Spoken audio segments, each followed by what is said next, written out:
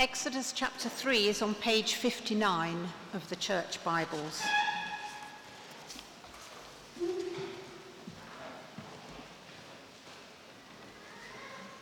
Now Moses was tending the flock of Jethro, his father-in-law, the priest of Midian, and he led the flock to the far side of the desert and came to Horeb, the mountain of God. There, the angel of the Lord appeared to him in flames of fire from within a bush. Moses saw that though the bush was on fire, it did not burn up. So Moses thought, I will go over and see this strange sight, why the bush does not burn up. When the Lord saw that he had gone over to look, God called to him from within the bush, Moses, Moses. And Moses said, Here I am. Do not come any closer, God said. Take off your sandals, for the place where you are standing is holy ground. Then he said, I am the God of your father, the God of Abraham, the God of Isaac, and the God of Jacob. At this Moses hid his face because he was afraid to look at God. The Lord said, I have indeed seen the misery of my people in Egypt. I have heard them crying out because of their slave drivers, and I am concerned about their suffering. So I have come down to rescue them from the hand of the Egyptians, and to bring them up out of that land into a good and spacious land, a land flowing with milk and honey, the home of the Canaanites, Hittites, Amorites, Perizzites, Hivites, and Jebusites. And now the cry of the Israelites has reached me, and I have seen the way the Egyptians are oppressing them. So now go. I am sending you to Pharaoh to bring my people, the Israelites, out of Egypt. But Moses said to God, Who am I that I should go to Pharaoh and bring the Israelites out of Egypt? And God said, I will be with you, and this will be the sign to you that it is I who have sent you. When you have brought the people out of Egypt, you will worship God on this mountain. Moses said to God, Supposing I go to the Israelites and say to them, The God of your fathers has sent me to you, and they ask me, What is his name? Then what shall I tell them? God said to Moses, I am who I am. This is what you are to say to the Israelites, I am has sent me to you. God also said to Moses, Say to the Israelites, the Lord, the God of your fathers, the God of Abraham, the God of Isaac, and the God of Jacob has sent me to you.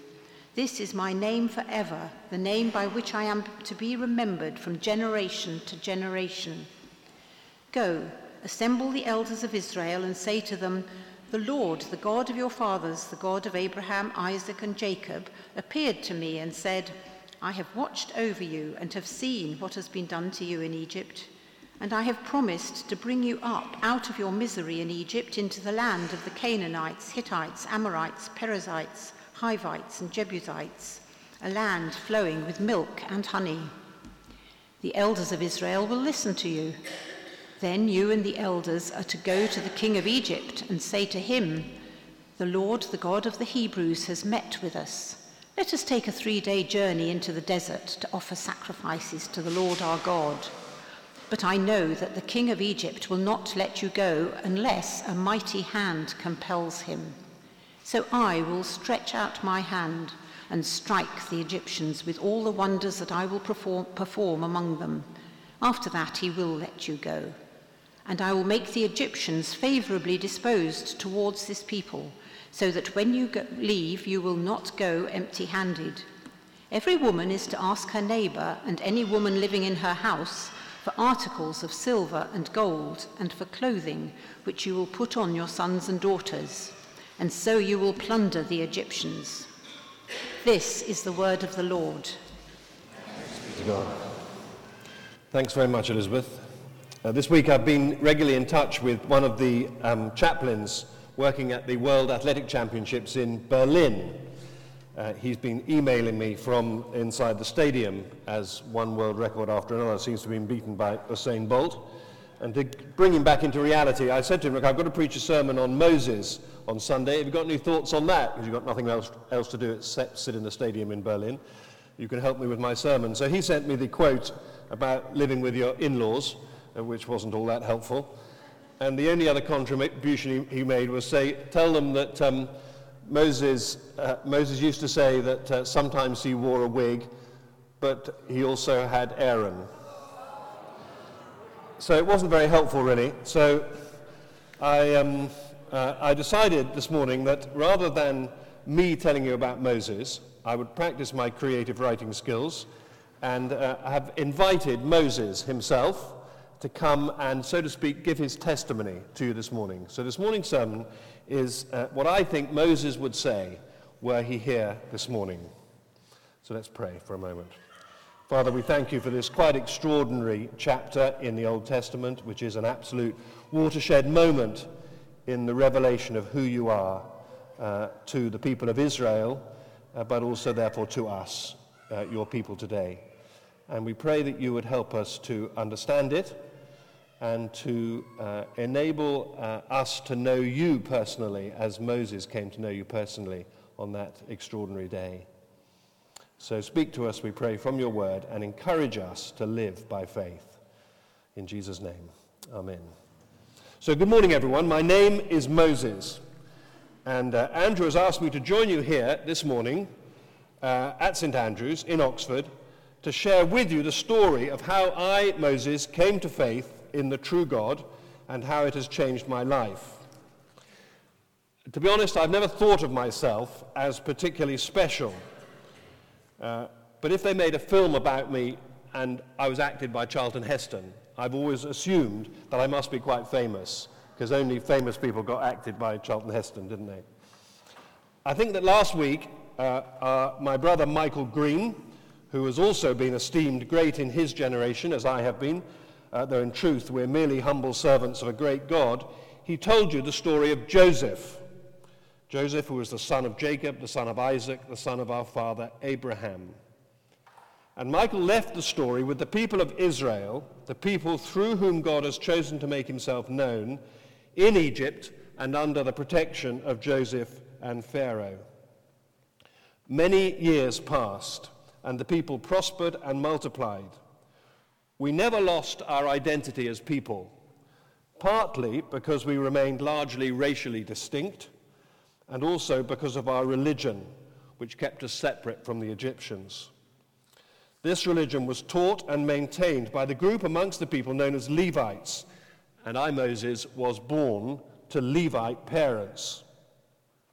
But the Pharaoh at that time, who knew nothing really of Joseph and the story which is so familiar to all of you, ordered all Jewish boys to be killed, because he feared we would soon outnumber the Egyptians. He said all boy babies should be drowned in the Nile. Well, my mother was canny, and she hid me in a basket of bulrushes near the place where Pharaoh's daughter went swimming every day. And of course, as you know, she found me and rescued me, and my sister, who had been watching to see what would happen, then went and got my mum to come and nurse me, and in due course I moved into Pharaoh's palace and grew up there. What a childhood I had.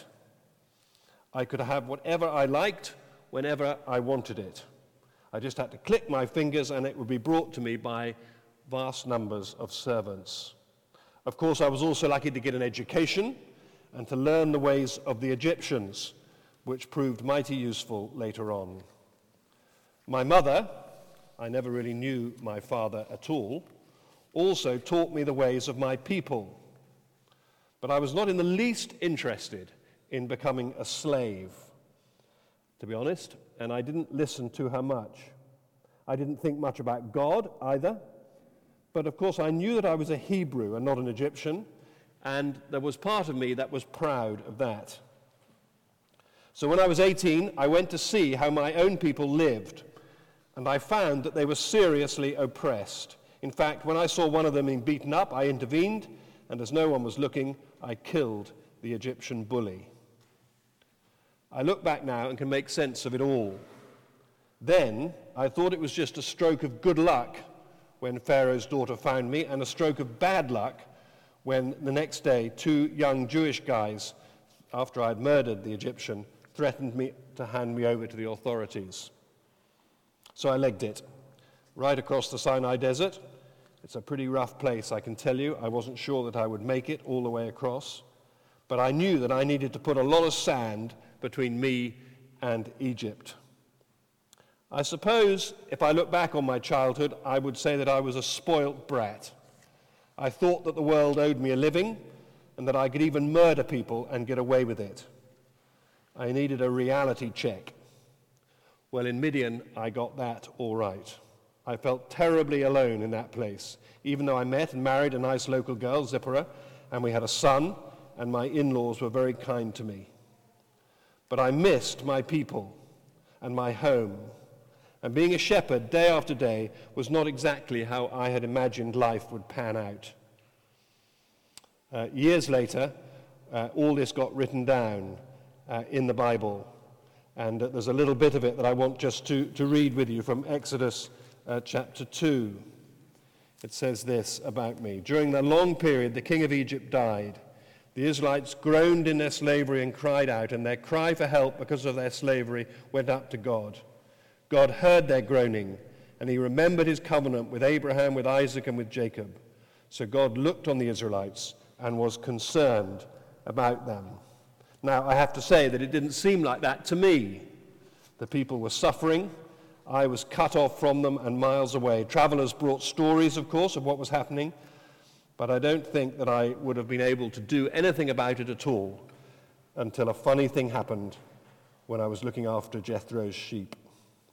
And you read about that, and you saw the DVD. It is an extraordinary story. What really happened?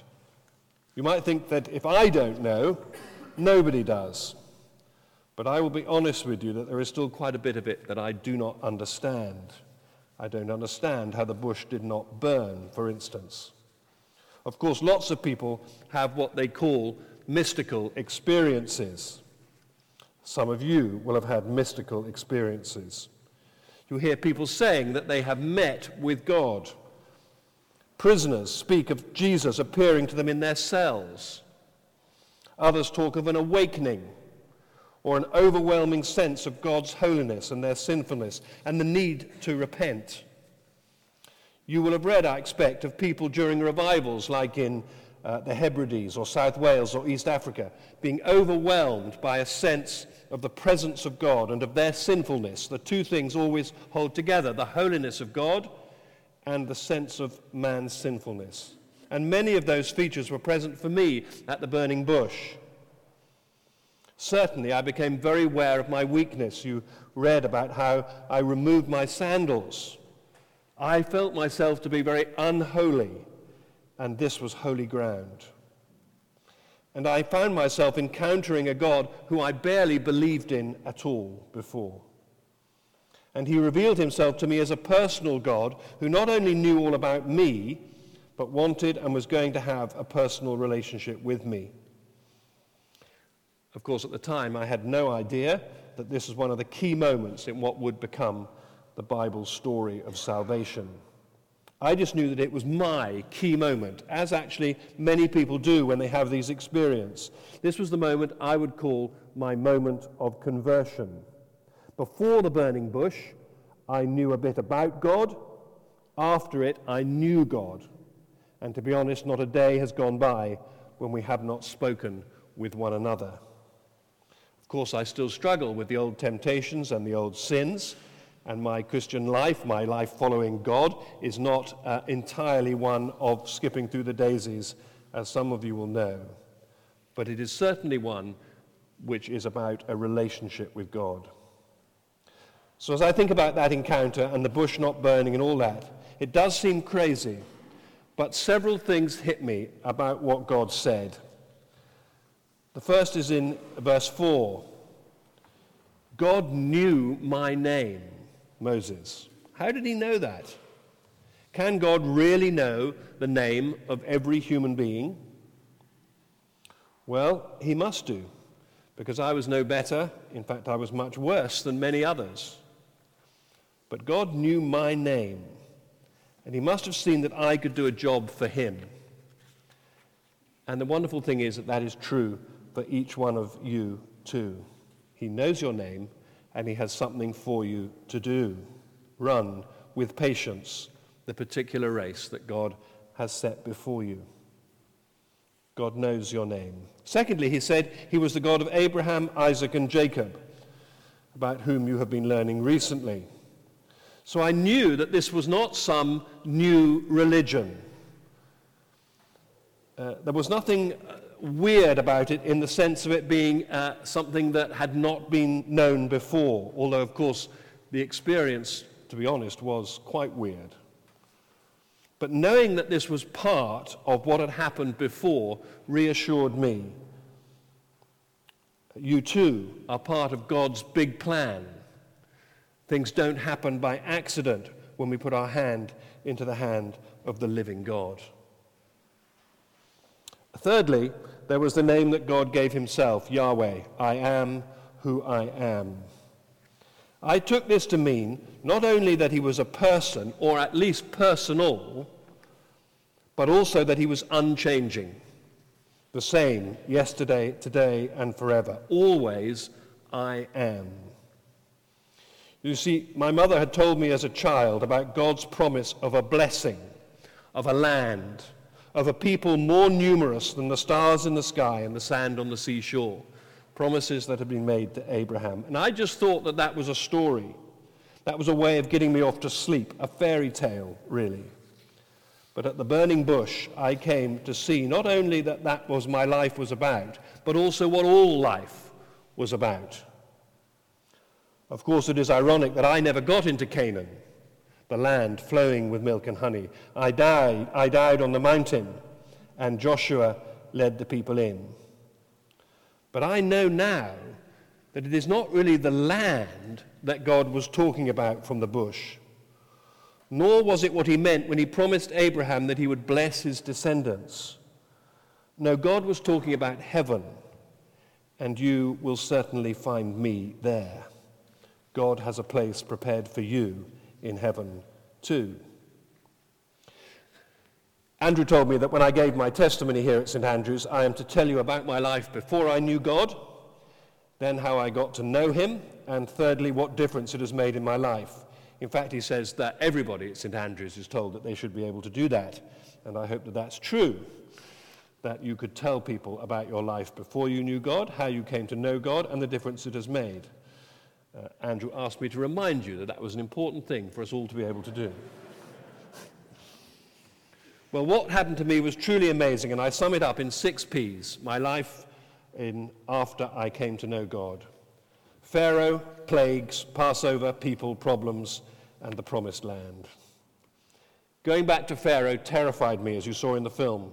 I was wanted for murder, for a start, and I'm not much of a public speaker and thought it highly unlikely that the most powerful man in the world would listen to me. But my story, like so many great people of God, as they're called, is about my inability and God's intervention. Pharaoh would not be persuaded, but then the plagues began, and eventually Pharaoh said, "Go." The Passover and the Exodus itself were God's great rescue of us all, then, in history. But don't forget that they also pointed to the way that the Lord Jesus, a much greater prophet and leader than me, has rescued all of you, and indeed me. And do you remember that, week by week, month by month, in the communion service, as we did from then on at the Passover? Then the people moaned incessantly all through those long 40 years in the wilderness. There seemed times when we would never get to the other side. How I thank God for people like Caleb and Joshua.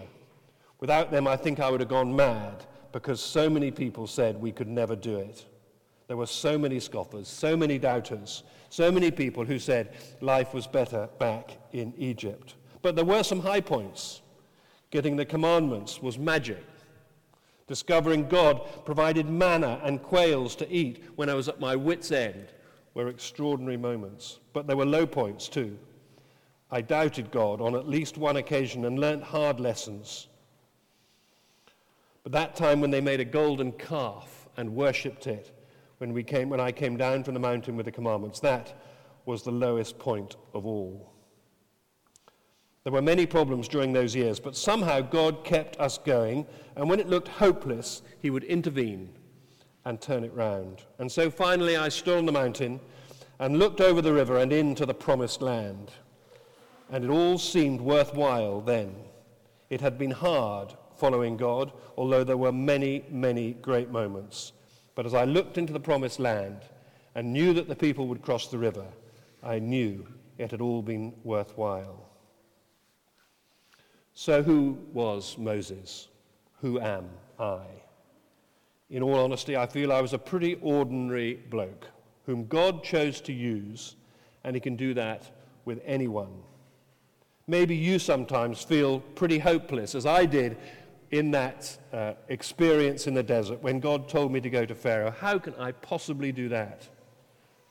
And I learnt then that when I felt absolutely useless, that was the time when God could use me most powerfully. So beware, perhaps, of those who think they can fix it all in their own strength.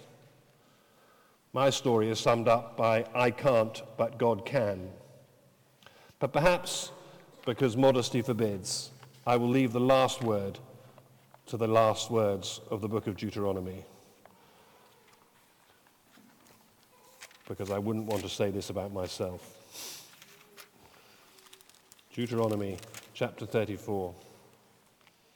Since then, no prophet has risen in Israel like Moses, whom the Lord knew face to face, who did all those miraculous signs and wonders that the Lord sent him to do in Egypt, to Pharaoh and to all his officials and to his whole land.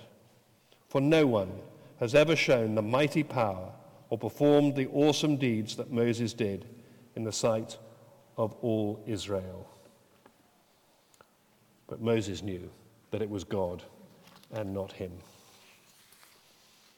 Amen.